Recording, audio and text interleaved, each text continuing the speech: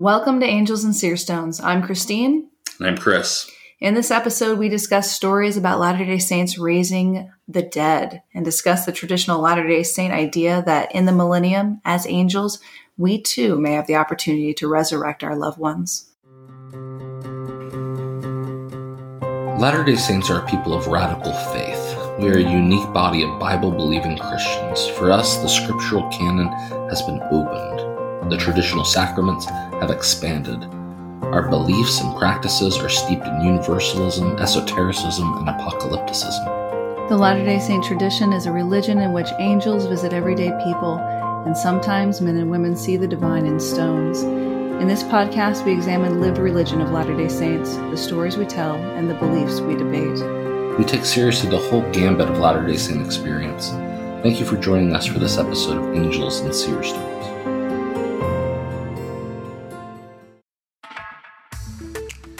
Hey guys, we created an Instagram page. Stop what you're doing now and follow us. We hope this will be a new way to engage with our audience. We'll be sharing quotes, topics, and stories that don't appear on our weekly episodes. Okay, we've got a joke. This was recorded by Bert Wilson decades ago. Two missionaries run into a Protestant minister who asks them to prove their authority. Gentlemen, I have here a glass of poison. If you will drink the poison and remain alive, I will join your church, not only myself, but my entire congregation. But if you won't drink the poison, well then I'll conclude that you are false ministers of the gospel, because surely your Lord wouldn't let you perish. And so this put the missionaries in a kind of bind. They went off into a corner and they got their heads together and they thought, what on earth are we going to do? So finally, after they decided, they went back over and approached the minister and said, tell you what, we've got a plan. You drink the poison and we'll raise you from the dead. I kind of like that joke. Yeah, it's kind of silly. And what I like about it, that it highlights some of the tensions that arise when Latter-day Saint missionaries encounter leaders of another faith. And that could be an entire episode. I've got quite a few great and awkward stories to share. Nice. I think lots of missionaries have these. But the joke also relates to our topic today. We're talking about raising the dead. All right, let's get into it. There are a lot of stories about raising the dead that we see circulating through LDS history. In a speech from 2000, President Oaks stated that there are only two accounts of this miracle in the church's published literature. And of course, this may have been true of the literature published by the church, but the oral tradition has many, many more. Before we get too far into this, I want to acknowledge that we are treading on sacred ground. In this same speech from President Oaks, he says, the miracle of raising someone from the dead is so exceptional and so sacred that those who have been privileged to see it should never speak of it publicly unless the Spirit specifically induces them to do so. That's right. This is a subject to be handled with care, not only by believers, but by others who simply want to show respect to their fellow humans. As those of you who listen to the earlier episodes of our podcast know, I lost my mom this summer after she succumbed to ovarian cancer. I'm still heartbroken. I've had some really hard days between July and now, and I miss my mom desperately. These stories are about people like me dealing with grief and heartache. This isn't about a fantasy of having great power, some sort of strange necromancy. It's about craving a reunion with our loved ones, about conquering death. And at least for the stories we plan on sharing, our storytellers deserve compassion. They are about grief. However, these stories also allow us better to understand the official beliefs of Latter-day Saints and how they play out on the ground, how principles become personal belief and intimate experiences. And of course, this is an old belief that predates Latter-day Saints by thousands of years. Elijah in the Old Testament raises the dead in the book of 2 Kings. The power to raise the dead is bestowed by Jesus onto the 12 apostles. And most famously in the gospel, Jesus raises Lazarus from the dead, but also raises Jairus' daughter and others. In Acts, Peter raises Tabitha from the dead. The Book of Mormon also includes a raising from the dead in the Book of Helaman. That's right. It's all over the scriptures. And it's also all over early church history. You know, these stories date back to the 19th century and extend to the 20th century. Both successful and unsuccessful attempts to raise the dead. There are probably stories about successful attempts to raise the dead in the 20th century, or the 21st century, but I'm not aware of them.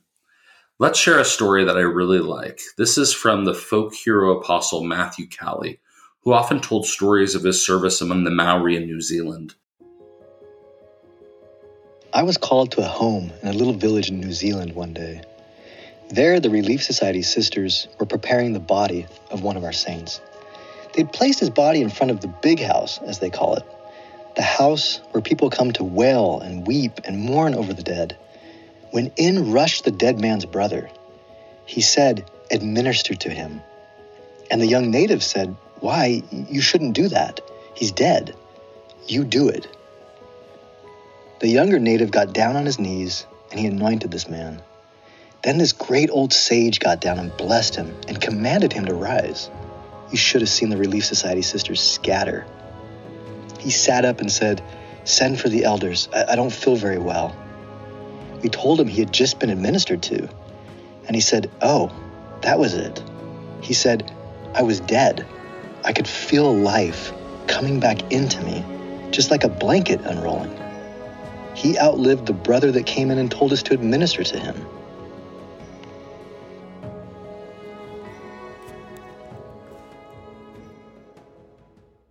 So I think this is interesting that there are several raising the dead stories that come out of the Pacific Islands, perhaps a part of a larger miracle tradition centered there. I think that's right. And if you have stories about miracles in the Pacific Islands, we would love to speak to you. Yeah. In the 19th century, critics of the tradition would tell stories of failed attempts to raise the dead or times when they believed an LDS minister pretended to have this power. This is something Matthew Bowman points out in his article on raising the dead. According to a report in the Waterton Daily Times, there was an incident in which Orson Pratt raised a young woman from the dead. Yet recent converts responded by not showing up at church because they believed the scene was a ruse. The article says that converts, quote, doubted the miracle. I think this idea of doubted the miracle means exactly that they thought that Orson Pratt was trying to play a trick, staging a miracle for them. While many of the stories told by critics were second or third hand, in fairness, many stories recorded in personal journals also detail failed attempts to raise the dead. Right. It's a promised power of the priesthood, so it makes sense the heartbroken people would try to recover their loved ones. But in these stories, believers typically discover that God seldom allows the dead to return to the world of the living. Let's look at one of these stories. This is from the writings of William E. Abbott, a bishop in Mesquite, Arizona. He's describing an event following the death of Leonard Ernest Pulsifer, who was the husband of the famous LDS historian Juanita Brooks. This story is set in the early 20th century. I had announced the time of the funeral, and full arrangements were made. People began assembling from our town as well as from neighboring towns. I was at the church waiting for the family to come with the corpse. Presently, the father and brother of the dead man came up to see me, and they said they were not willing to have Ernest buried and wanted me to come down to the house and bring a number of the elders. They said they believed he was to live. Apostle Ballard had promised him life, and they felt that he was to be called back to life. I went to the ranch 2 miles away where the body was lying. There I met about 40 or 50 men and boys. I conversed with the family and the wife of the young man. They felt that he could and should be called back to life. A grave responsibility was upon me. It was so sudden. I stood upon the porch in front of the house and spoke to the crowd. I said, "Brothers and sisters, I know that such things have been done and can be done again, but I am not certain what the will of the Lord is in this case. However, all who have faith that such can be may enter the room." They did so. We formed a circle around the casket, and I asked each to take his turn in prayer. But I said, I don't want any one of you to attempt to call him back unless you be moved upon to do so by the power of the Holy Spirit to do so. We each took our turn in prayer, and at or near the close of the session, Ernest's dear wife and his youngest brother Howard walked up arm in arm, knelt beside the casket. Each of them took a turn in prayer, and they pled earnestly with the Lord to permit him to return, but all of no avail. I then advised that we all return to the church and hold the funeral services and lay the body away. I did not know to what extent, if any, would I be censored for such a vain attempt. This is heartbreaking. Of course, the wife begging for her husband's return is Juanita Brooks herself. Importantly, Bishop Abbott later told Melvin J. Ballard that he had done this because he had been told that Ballard had promised that the dead man would be healed of his cancer. Ballard told him that he had promised the young man nothing, but he would one day receive. Presumably, Ballard meant in the resurrection. Recently, a friend told me another story, this one set in the 21st century, that's particularly useful for understanding the way many Latter-day Saints think of raising the dead. I heard about the tragic passing of a young man in a nearby ward who had died in a motorcycle accident just prior to getting ready to serve a mission. He had just graduated high school, and this had a devastating impact on his family.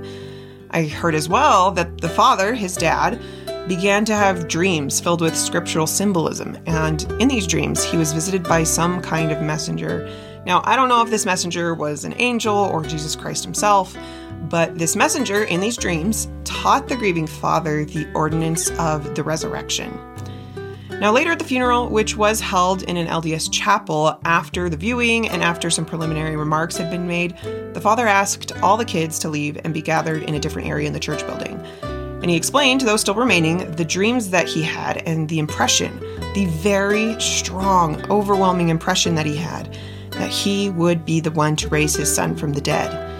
And after explaining the dreams and kind of his sequence of events in his grief, he explained the specific kind of liturgy that this ordinance of the resurrection would take place, in which he would say his son's name, he would invoke his priesthood authority, and raising his arm to the square say, "Come forth." And he let those gathered know that he would be attempting to do such before them right then. And so, standing next to his son's open casket and facing the direction of his son, he did this, invoked his name, his authority, and said, "Come forth." Come forth. He did it 3 times. And on seeing upon the 3rd time that his son still lay deceased, his father was racked with disappointment. He collapsed on his casket weeping. And now as he cried and the room was silent, an older man, likely a grandfather figure, stood up and offered a reinterpretation of the remarks that the father had given and a reinterpretation of the instruction he had received in his dream, and he reinterpreted them. He promised that the father would raise his son from the dead, but instead of that taking place here at the funeral, it would happen at the morning of the first resurrection. And so it was a really powerful and moving display of faith, of grief and loss, but of a hope and the ability to see his son once more. So in this story, a father fails to raise his deceased son from the dead, but is instead promised that he will perform the rite in the millennium. This harkens back to an idea taught by Brigham Young, and some think implied by Joseph Smith, that the saints will resurrect one another following Christ's return. Check out this excerpt from a sermon he gave on August 24th, 1872. We are in possession of all the ordinances that can be administered in the flesh, but there are other ordinances and administrations that must be administered beyond this world. I know you would ask what they are. I'll mention one. We have not, neither can we receive here, the ordinance and the keys of the resurrection. They will be given to those who have passed off this stage of action and have received their bodies again, as many have already done and many more will. They will be ordained by those who hold the keys of the resurrection to go forth and resurrect the saints, just as we received the ordinance of baptism, then the keys of authority to baptize others for the remission of their sins. If we ask who will stand at the head of the resurrection in this last dispensation, the answer is Joseph Smith, Jr., the prophet of God. He is the man who will be resurrected and receive the keys of the resurrection, and he will seal this authority upon others, and they will hunt up their friends and resurrect them when they shall have been officiated for and bring them up. Brigham tells us 3 things. First, the resurrection, the process of bringing the dead from their graves and bestowing upon them permanent immortality, is performed by other people, by those who have already been resurrected. Second, there's a specific ordinance or ceremony that will be revealed that will enable the resurrection. Third, and finally, the person to kickstart the resurrection will be none other than the prophet Joseph Smith. So the resurrection, at least according to Brigham Young, will likely be performed by others, not Christ directly. a father raising a son, as we see in that last story. It's actually really a neat story because the father receives a revelation on how to perform the ordinance. Another time, Brigham speaks of the resurrection and states that Joseph will resurrect him and then tell him to resurrect his family. And of course, I'm hoping Joseph will resurrect his own family before running to Brigham's grave. This shows up regularly around discussion of this subject, and it fits with Latter-day Saint expectations of fathers to perform ordinances for their families. There are some objections to this idea by contemporary Latter-day Saints, and certainly among critics and ex-Mormons. The first objection is that Christ should be the one who resurrects everyone. And the objection is insightful, at least in getting to the root of what the idea of resurrection as an ordinance implies. It implies that Christ resurrects us all through the ministry of others, just like he does with other ordinances. It is done through his power and would be impossible without his conquering death at his own resurrection. For me, this concern reminds me of my reaction to a scene in the film Finding Faith in Christ. In the movie, the resurrected Christ gives a blind man his sight, but places the man's daughter in front of him so that she is the first vision he has. I remember thinking that really it was Christ who we would all want to see when we're finally in his presence. But in retrospect, I think this is a beautiful scene. We're grateful to Christ because he enables our families to endure for eternity, but he's not jealous of these relationships. The old question whether someone loves their wife or their child or Jesus more is misguided. But the Mormon heaven is based on these relationships. Right. I think at the root, the Mormon heaven is family. But this isn't the only objection, of course, that we've encountered. There are others that have referred to this belief as being deeply patriarchal. A woman is only resurrected based on her relationship with a man. It certainly could be used as an oppressive idea. In response, Latter-day Saint apologists have pointed out that there is no reason to think that Latter-day Saint men would have the authority to deprive a woman of her resurrection. In my own research, I found women countering the idea of male soul-performed ordinances with the idea that women perform the ordinance of embodiment as babies develop in utero and through childbirth. In that case, birth and resurrection might be viewed as complementary ordinances that usher humankind first into mortality and then into immortality. I like that a lot. Tell us that story we heard back in 2009 when we were living in Nauvoo. You know the one. Right. This was a great story, and I really wish we had recorded it at the time. But in short, it was about a man who believed that men, husbands, would one day be called to raise their wives from the dead to perform the ordinance of resurrection. And there must have been some sort of expression of pride in that man's recognition of his own authority, because I remember the speaker pausing and then warning the men that they are to live worthily, lest their wives not answer their call to come forth in the millennium. So here we have a story that addresses that concern, the concern of an oppressive husband. And of course, I don't know how the resurrection will occur, but I suspect many listeners have encountered this belief. And what I do love about it is that it reinforces the idea of familial connectivity and endurance. I want us to end with a powerful dream narrative from William Appleby. He recorded it in his personal diary in 1850. It continues the theme of Joseph Smith having the power to introduce us to the mystery of the resurrection.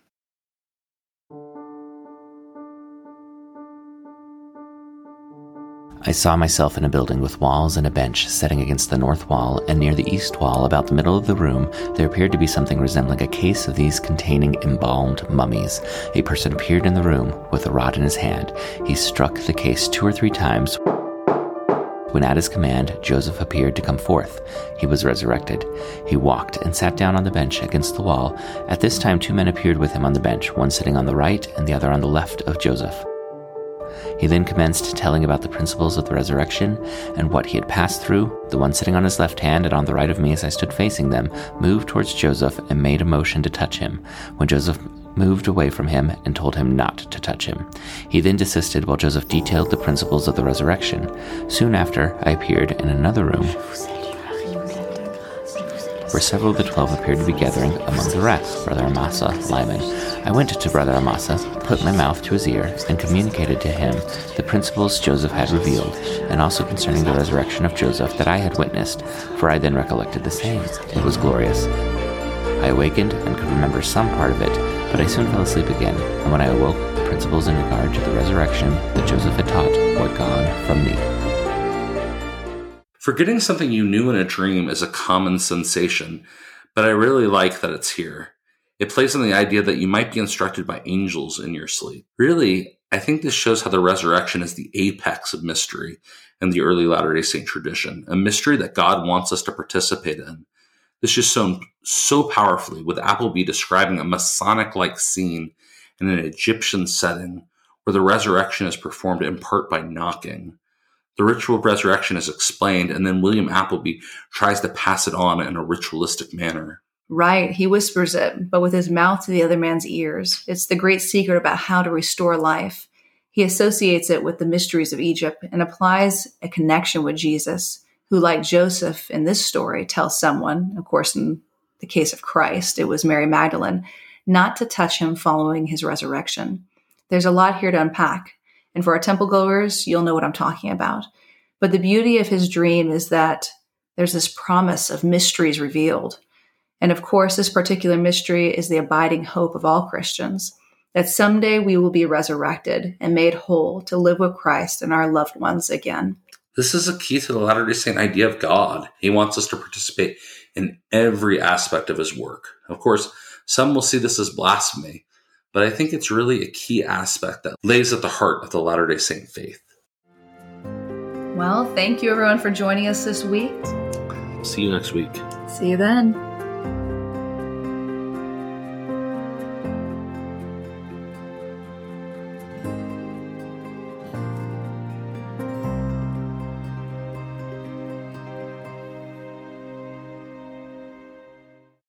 Angels and Seerstones is a proud member of the Dialogue Podcast Network. You can support this podcast and others in our network by subscribing at dialoguejournal.com.